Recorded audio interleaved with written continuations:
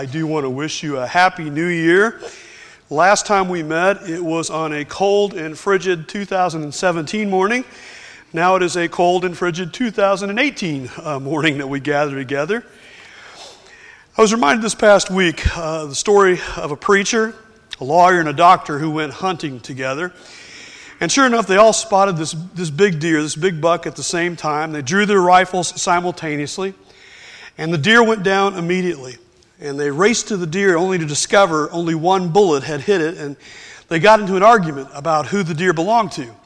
And it got pretty heated, and the game warden came by and he looked things over and he said, well, it's easy to tell who the deer belonged to. The deer belongs to the preacher. And the lawyer and the doctor said, well, how can you tell? He said, well, only one bullet hit it and it went in one ear and out the other. I like that better than you did.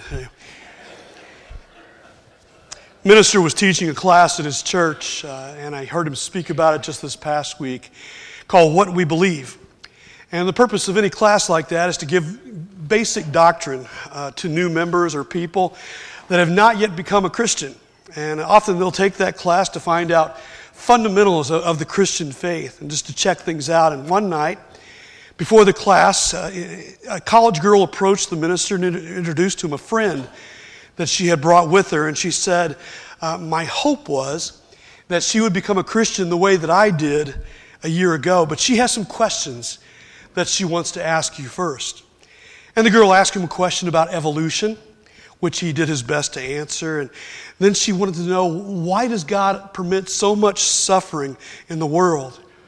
And he did his best to answer her question, and then she had a question about, well, why are there so many denominations all over the country or in the world? And he could tell she was asking questions not because she had intellectual issues. She was asking questions because she'd not yet softened to the gospel and she was looking for a way out. And so he challenged her, why don't you go and read this book by Lee Strobel called The Case for Christ? Once you've read that book, why don't you come back and then you and I can talk together? And she agreed to do that. And he then turned to the girl that had brought her to church, and tears were streaming down the girl's face. She bit her lip and she said, I'm so sorry to cry. I just wanted to become a Christian so badly that I can taste it. Now I listened to that story, and that kind of a story convicts me. When was the last time that I wept for someone that I wanted to come to Christ so badly? What about you? When was the last time you genuinely cared for someone who didn't know Christ to the point that you wept about it? Or you prayed for that person? Or you invited them to come to church with you and worship with you? It's in the book of Romans that the Apostle Paul would say in Romans 9:2, I have great sorrow and unceasing anguish in my heart. For I could wish that I myself were cursed and cut off for Christ, for the sake of my people, for those of my own race. The Apostle Paul never lost his love for evangelism. He never graduated beyond his need to fulfill the Great Commission. He never stopped believing that the words of Christ could change not only his life, but the life of everyone that heard him.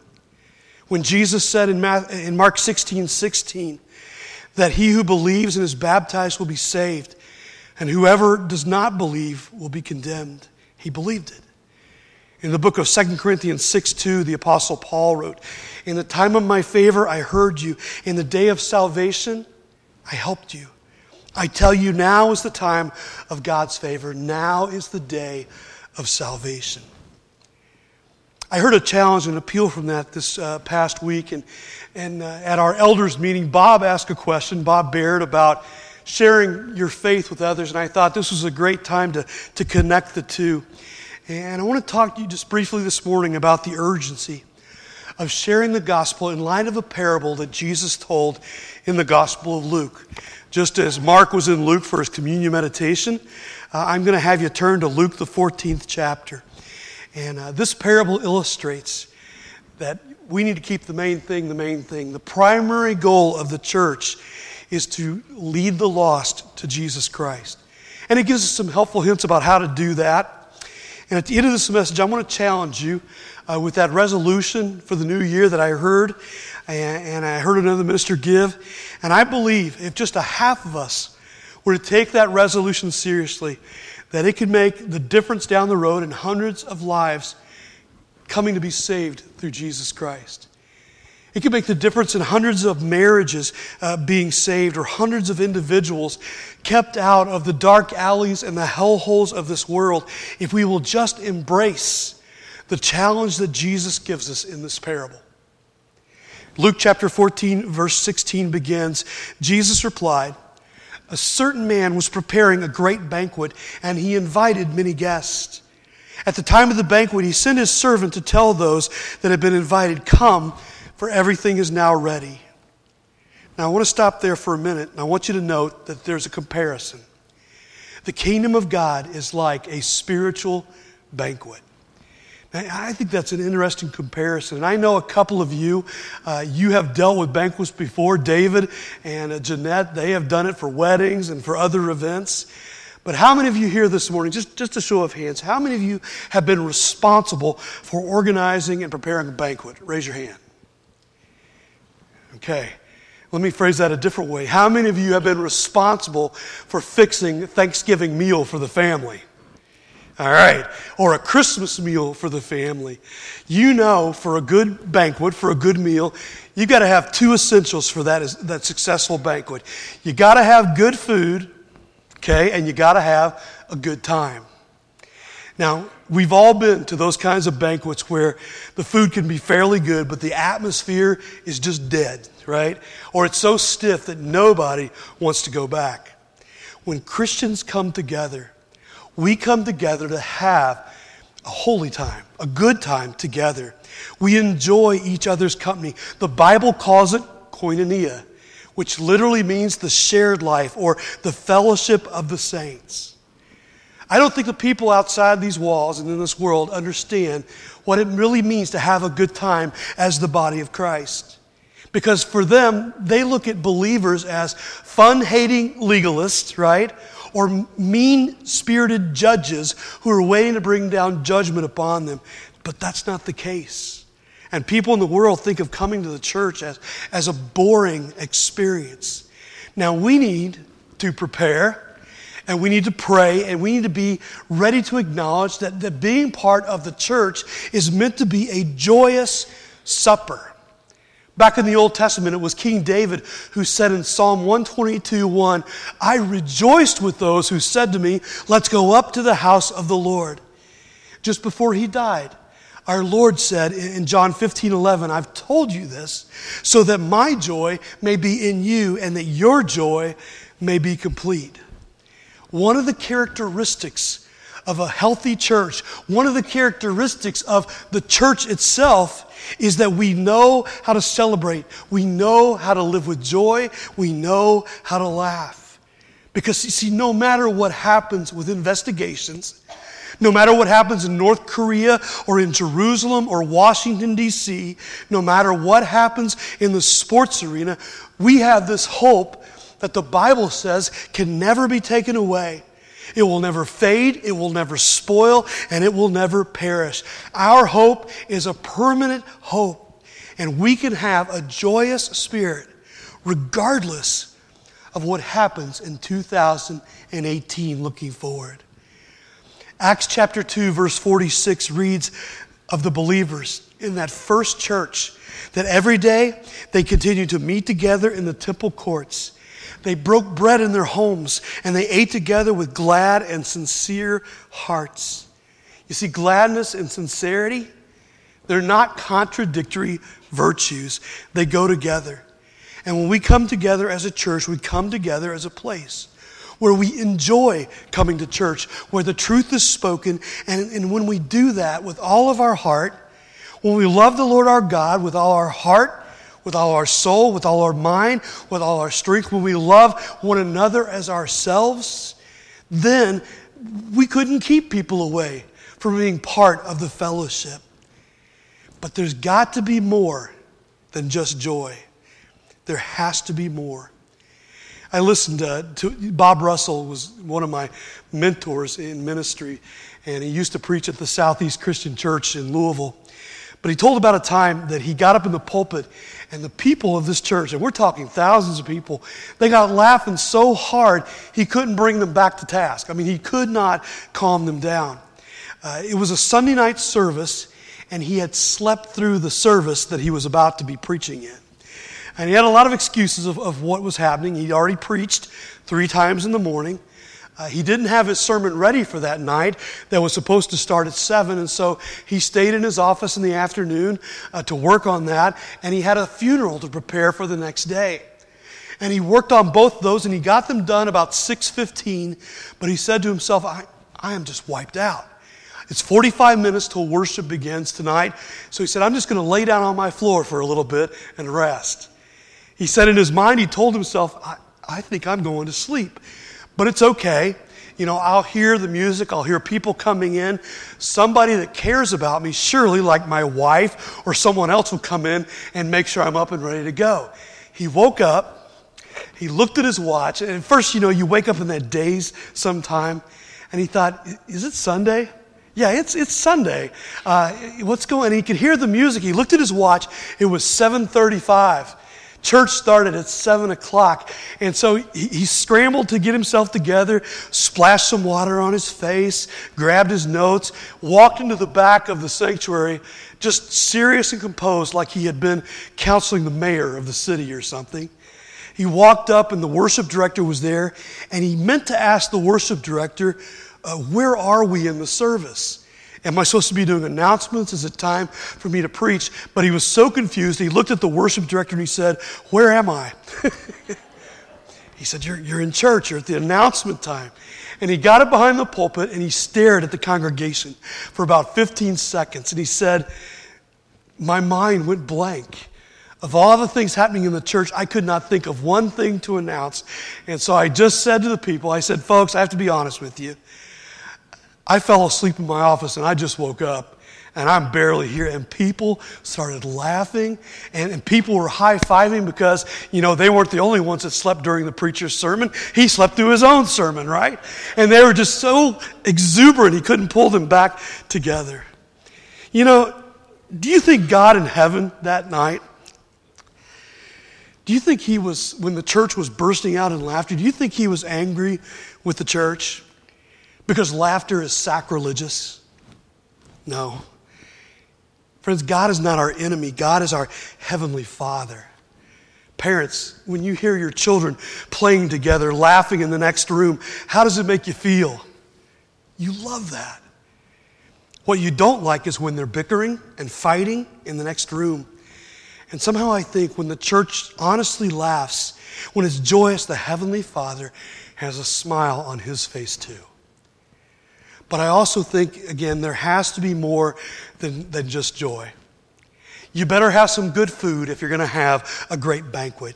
You got to have more than laughter. You better have some good things to eat, or people are going to go away hungry. Bob Jones was a preacher at the Linden Christian Church, and he said when he was a young boy, he saw them put up a huge circus tent in a field close to his house. And he got so excited because, I want to go see the circus. The only problem was he didn't have any money. Now, I know none of you would do this, but as a young man, Bob said, I went and I lifted the flap of the tent and I snuck in to the circus. He said it was the biggest disappointment in my life because it wasn't a circus, it was a tent revival that was happening. But he said, I'll tell you an even bigger disappointment. It's when I go to the church looking for a revival to happen and I see nothing but a circus. Ouch. You see, those words hurt. And you've probably been in circumstances. I've been to churches, Cheryl and I together. I recall one church down in Cincinnati. It was filled with laughter. It was filled with entertainment. But there was no substance. And I walked away hungry and disappointed because the table had been set, but there was no feeding from God's word. Do you remember what Jesus said when he was dealing with Satan? In Luke chapter 4, he quoted the scriptures in Deuteronomy 8:3 when he said, man does not live on bread alone, but on every word that comes from the mouth of the Lord. And one of the strengths I believe that keeps this church going, even through the years, is that we have had elders, we've had leaders that truly believe in the inspiration and the power of God's Word. We've had ministers, and Mike Surgener and myself, every guest that has taken over this pulpit believes in the authenticity of God's holy Word. And friends, this is where the power is. And so when you come on Sundays, we want to make sure that you have been fed well. Jesus said himself in John 6:35, I am the bread of life. Whoever comes to me will never go hungry. Whoever believes in me will never be thirsty. So we invite people to a joyous place, but it's a place where people are going to be fed some things they cannot receive anywhere else. And yet, in spite of this elaborate banquet that this host had prepared, he was disappointed when some of his friends canceled. I want you to see next that there was a cancellation. They began to make excuses. Now, most of you will probably know that back in that day, invitations went out in two waves. The first invitation would go out, I'm having a feast at a certain time. We'd love to have you come. Will you be able to attend? And the responses would come back, of course we're going to come. You can count on us being there. Then the host would prepare the banquet, the meal, and when everything was ready, the second wave of invitations would come. The feast is ready, come and join us. And that's what's happened here. And these people at that second invitation, they back out and they begin to make excuses. Look in verse 18 of Luke 14. The first said, I've just bought a field and I must go see it. Please excuse me. Now, I don't think this guy bought a field sight unseen. Would you? I think this guy's in real estate and he's got to go plot it out. He wants to know how he can maximize this plot of land to make the most money off it that he can. And I think this is an activity excuse. And you and I both know what that's like. There are so many demands on our time that it seems like people don't have time for church the way they used to. With overtime on your job, children's traveling teams, and your fitness program, maybe you're caring for older parents in your life, a taxi service for kids, and there's just so much that you can do. One man said, preacher, I've got a 10-hour-a-day job, 7 days a week. I don't have time for church. And maybe you can empathize with him a little bit.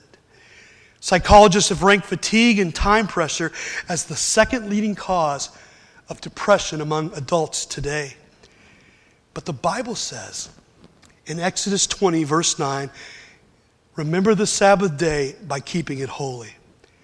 6 days you're to labor and do all your work, but the seventh day is a Sabbath to the Lord your God, and on it you shall not do any work. It's a time to rest, and it's a time to worship, to celebrate. And what people of the world don't understand is we were made to function better when we rest 1 day out of 7.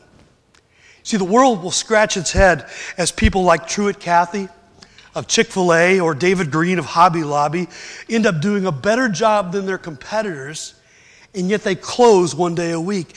It's because God designed it that you and I would not miss our spot at the family table, at the family banquet. Well, the second man says in verse 19, I've just bought 5 yoke of oxen and I'm on my way to try them out. Please excuse me. Well, the first guy had an activity excuse. The second guy, he has a novelty excuse. He's got 10 new oxen, 5 pairs of oxen, and he wants to see how they're going to team up together, how they're going to work out. And you know what it's like, right? To buy something new. You get a new car, new boat, a new set of golf clubs. Maybe you sign the papers on a new condo, a new motorcycle, new RV, new video game. And man, you got to try it out. I mean, besides, coming to church instead, it just seems so boring compared to something new like that. And I agree with someone that I heard this past week who said, the church, not only do we face some pretty stiff competition from the world for our attention, people used to have a lot of free time. There were days when front porches were used, You go and you sit and talk with your neighbor. Maybe you play euchre with them. There was time, if things were going on at church, a lot of times you'd have unbelievers come just because, they've got free time. They want to see what's going on. And today, technology and travel, it brings entertainment right to our fingertips. This past Thanksgiving, we were at the Jessamine Christian Church with Wally Rendell, and as he was teaching and preaching, there was that day I had a cold, I couldn't sing, but I could just sit there as others were singing and look around, and there was this one family, dad, wife, and a teenager, and an elementary age child. The elementary age child was on an iPad playing a game. The teenager was on the iPhone, probably texting or Instagramming their friend. The mother was filling out her calendar for the week, and dad was actually paying attention to what was going on. Probably because he could focus since everybody else was occupied with something else. But why listen to a boring sermon when you could play Angry Birds, right, in church? Or maintain your social connections? And we pretend as though what we do here is the most exciting thing that's going to happen in your week. Now, don't misunderstand me. What happens here is the most important thing that will happen in your week. It will always be the most important thing. Do not forsake the assembling of yourselves together, Hebrews 10:25. But it will not always be the most exciting thing you do in a week. It's hard, isn't it, to get yourself up early sometimes, admit it, on a Sunday. It's hard to get your kids dressed together, moving in the same direction. It's hard to get everybody piled in the car it's hard to pay your bills on time and make sure that you're setting money aside for the Lord for a tithe or an offering. It's hard to deny yourself some of the carnal pleasures of this world. And people who are always going where the excitement is, they're like the man in this parable. I can't go to the feast because there's something more exciting I've got to do. Then the third guy, he makes my favorite excuse in Luke 14:20. I just got married and I can't come. I look at that as a family excuse. And honestly, I understand this one a little bit better than others. How many of you guys, if your wife looked at you and said, I'm not going to church today and I don't want you to go either, how many of you honestly wouldn't come to church? I am so impressed when a couple can't come. You're going to get to meet today and in coming weeks Ken Markham that's here this morning. His wife Anita has been ill for the last couple of weeks. They've got a new grandbaby that's ill. He's here without his wife today. That impresses me. When a wife comes without her husband, that impresses me. When I look and I find young people that come when their parents can't be here, I celebrate because they're getting it. They understand how important it is to be together as believers. But then I read 2 Corinthians 6:14, and I think of our family excuses sometimes, and Paul gives that strong teaching. Do not be yoked together with unbelievers, for what do righteousness and wickedness have in common? Or what fellowship can light have with darkness? You see, if you've got Christ-honoring convictions and you begin to date or marry someone who doesn't share those convictions, or you're a dedicated Christian and you yoke up with somebody who's just a half-hearted believer, it's going to be a barrier in your relationship to your loving Heavenly Father. Somebody said if you're a child of God and you marry a child of the devil, you're going to have trouble from your father-in-law. I believe that. Charles Swindoll used to say it like this. He said, if you put on white gloves to work in the mud never gets glovier. Think about that. You ever hear people say, I'm going to marry him, and then we're going to get him where he comes to church. Or she'll come to church with me once we're finally married. I can't tell you the times, even through counseling, we talk about this verse, and I hear that promise, and afterwards, it just doesn't happen. That's one of the reasons our Father says, you seek first the kingdom of God and His righteousness, and all the other things will be added to you as well. Well, all these shallow excuses disappoint the host, and then He gives a commission, because the Lord wants His house to be filled. Look at verse 21 of Luke 14. The servant came back and reported this to his master. And the owner of the house became angry, and he ordered his servant, "Go out quickly to the streets and the alleys of the town and bring in the poor, the crippled, the blind, and the lame. Sir, what you ordered has been done, but there's still room."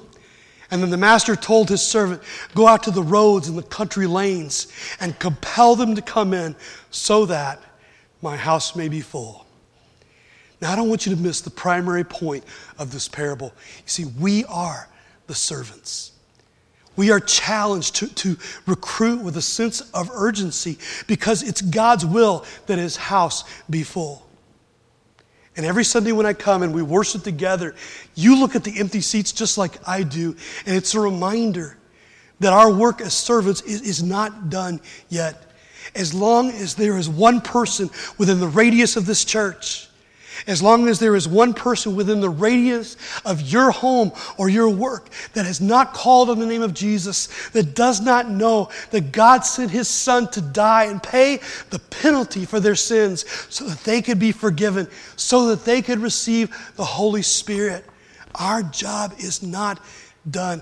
And I want to be honest with you. We're handicapped in doing this. We're handicapped in doing this because honestly, most of us, we've been Christians for a long time. Now, why is that a handicap? Let me explain it this way. It was a fellow by the name of Mont Smith. He did a graduate study on evangelism at Hope University. And he discovered that in spite of all of our talk about evangelism and missions and being an attractive church, that almost 70% of people who come to church and become Christians, they come because somebody invited them. Now, that's something you might have known already. But what his study went on to say is, it's not only important to invite them. Here's the interesting part. He asked people, who invited you to come to church? He found that 40% of people who did the inviting had been Christians for less than a year. And the numbers went down from there the longer they were a Christian.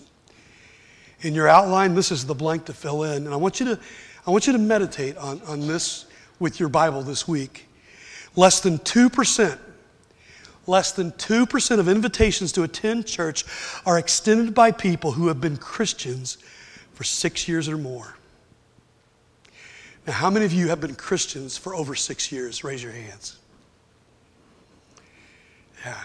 Now do you understand why I believe we're handicapped? We're an older church, and there's a blessing in that. But we're the ones who have quit inviting. We think that that's something we do maybe when we first become a Christian.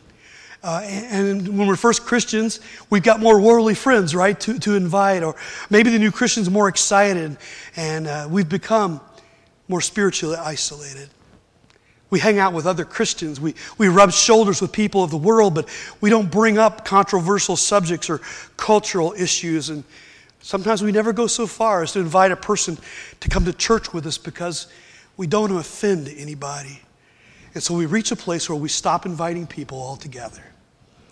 So that brings me to this last thing. It brings me to 3 challenges. And I honestly say this is for the future of the church. I want to issue these challenges. The challenge really is one, but it has 3 pieces to it. The challenge is I want you to invite, each of you, one person to church every month. Now, I would say every week, but I want to be realistic. I want to challenge you to invite one person to church every month. Stage 1 of that is to be an aggressive inviter. Be an aggressive inviter. Some of you, maybe you haven't invited anybody to church for a year. In the church that I grew up in, I have to admire how they did things.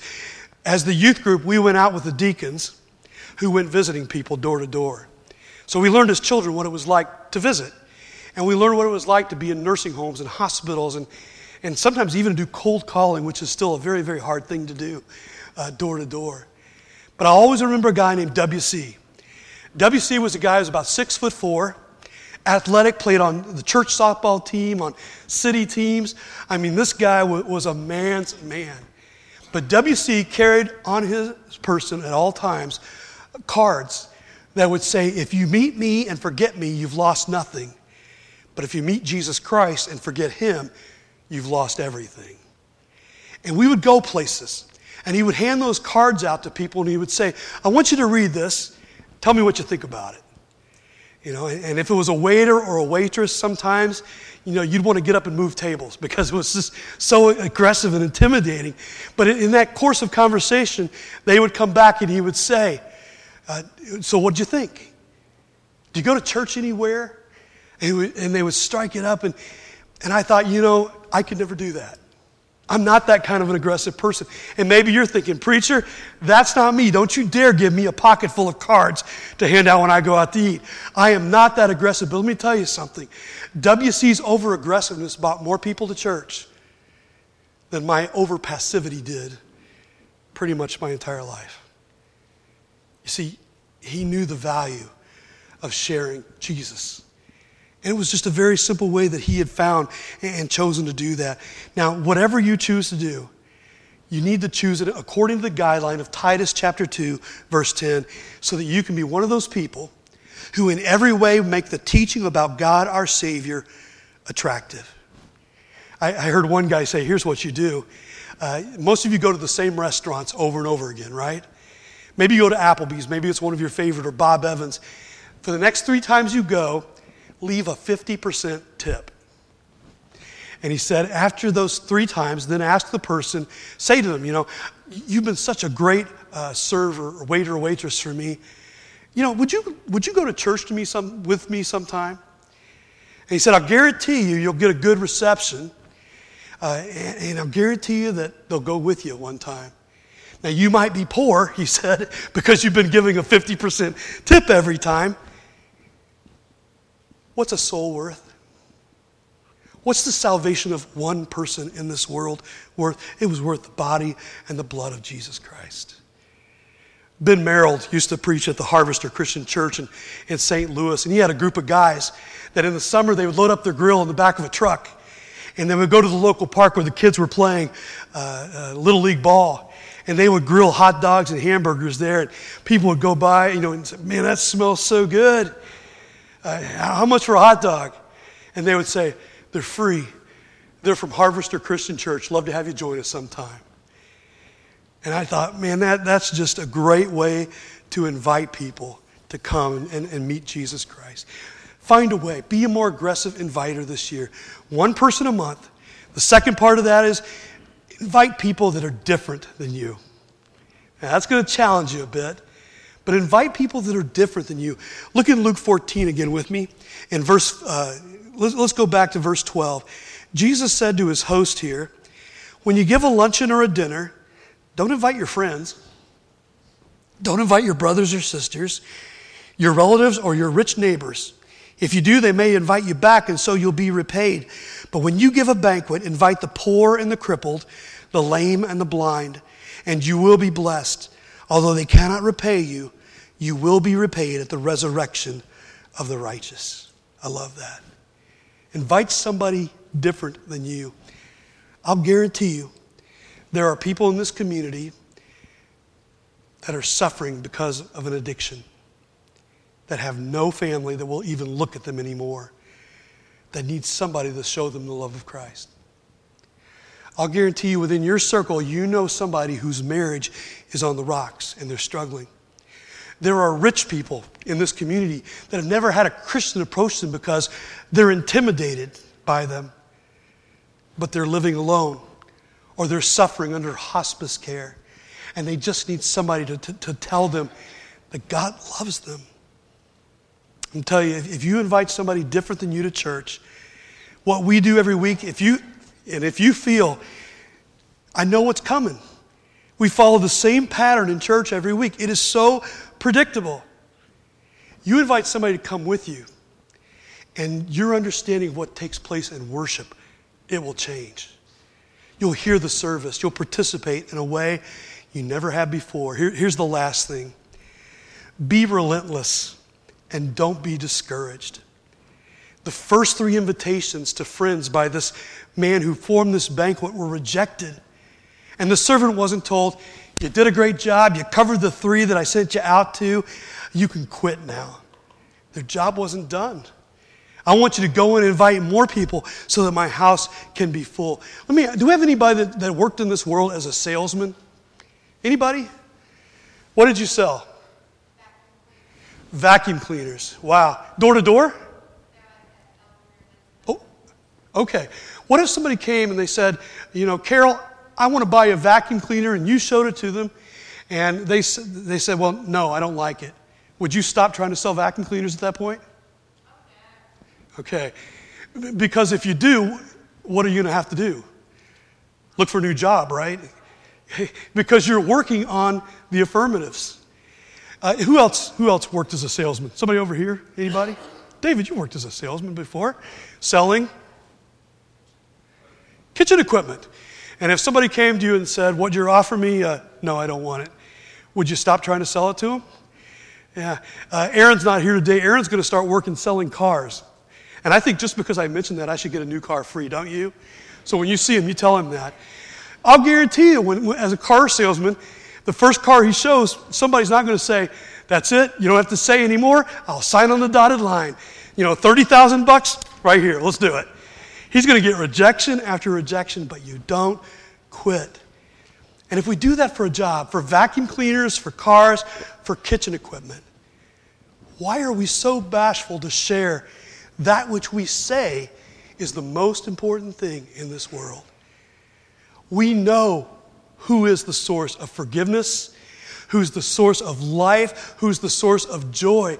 He's the one that we get to share. I think we could be a little bit more relentless in sharing him. Well, let me close with a story here. You'll see the sermon title and you're wondering, I don't see how that fits in. Let me just say, the title is "He Keeps Me Singing." Now, if you've been in church for a while, you recognize that's a hymn. It's a song in our songbook. It was written by a man named Luther Bridgers. Luther was 17 years old when he began to preach, and people told him, you need to get a little more training in this. And so he went to Asbury Seminary down in Wilmore, Kentucky. And while he was in school there, he fell in love with Sarah Veach, the love of his life. And he and Sarah had 3 children together. While he was in school later, in March of 1911, he got an invitation to go and preach a 2-week revival near his in-laws' home, near Harrodsburg, Kentucky. He went to preach the revival. He left his wife and 3 kids with the in-laws, and he preached the revival. But then Luther received a call telling him that his in-laws' house had burned to the ground and that his wife and all 3 of his sons had perished. Now, I don't know how you recover from something like that apart from Jesus Christ. It was a year later that he wrote the words and the music of this song, and I love it.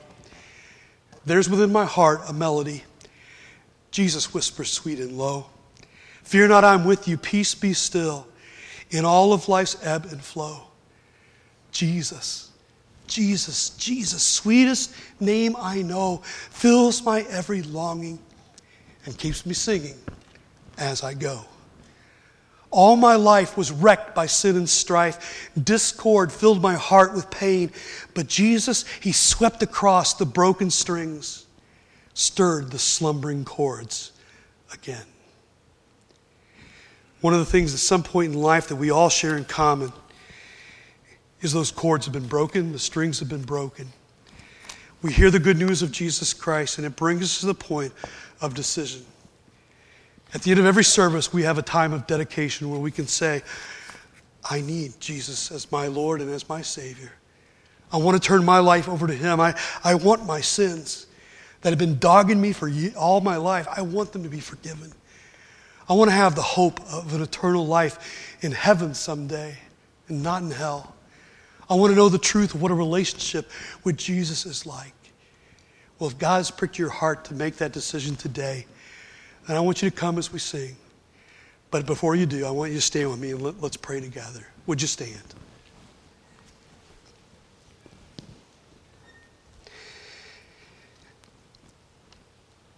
Heavenly Father, I just want to thank you for a place where we can come and be authentic and we can be real and we can worship you and we can feel you putting those new strings within our heart. We can feel you strumming those chords that haven't played for years and coming out with a new song. Now, it may not be one in the hymnal, it may not be one that we've sung before, but it's a song of gratitude because we have lives that have been made new, changed, transformed by you. Lord, I pray for the person this morning that is on the edge of making that decision. Whatever's held them back, whether it's their family traditions, the acceptance of their family that's kept them from being all in for you, whether it's a life that they just had trouble letting go of, and they've been on the fence because they've heard of you, they know of you, and they want to choose you, but they also want the life that they've lived. But Father, there's a way that seems right to us, and your word says it ends in death. The right way is you. And Father, if they could be called Christians first at Antioch, we want to be called Christians here. So would you lead the hearts of your people as we sing the song of dedication in Jesus' name.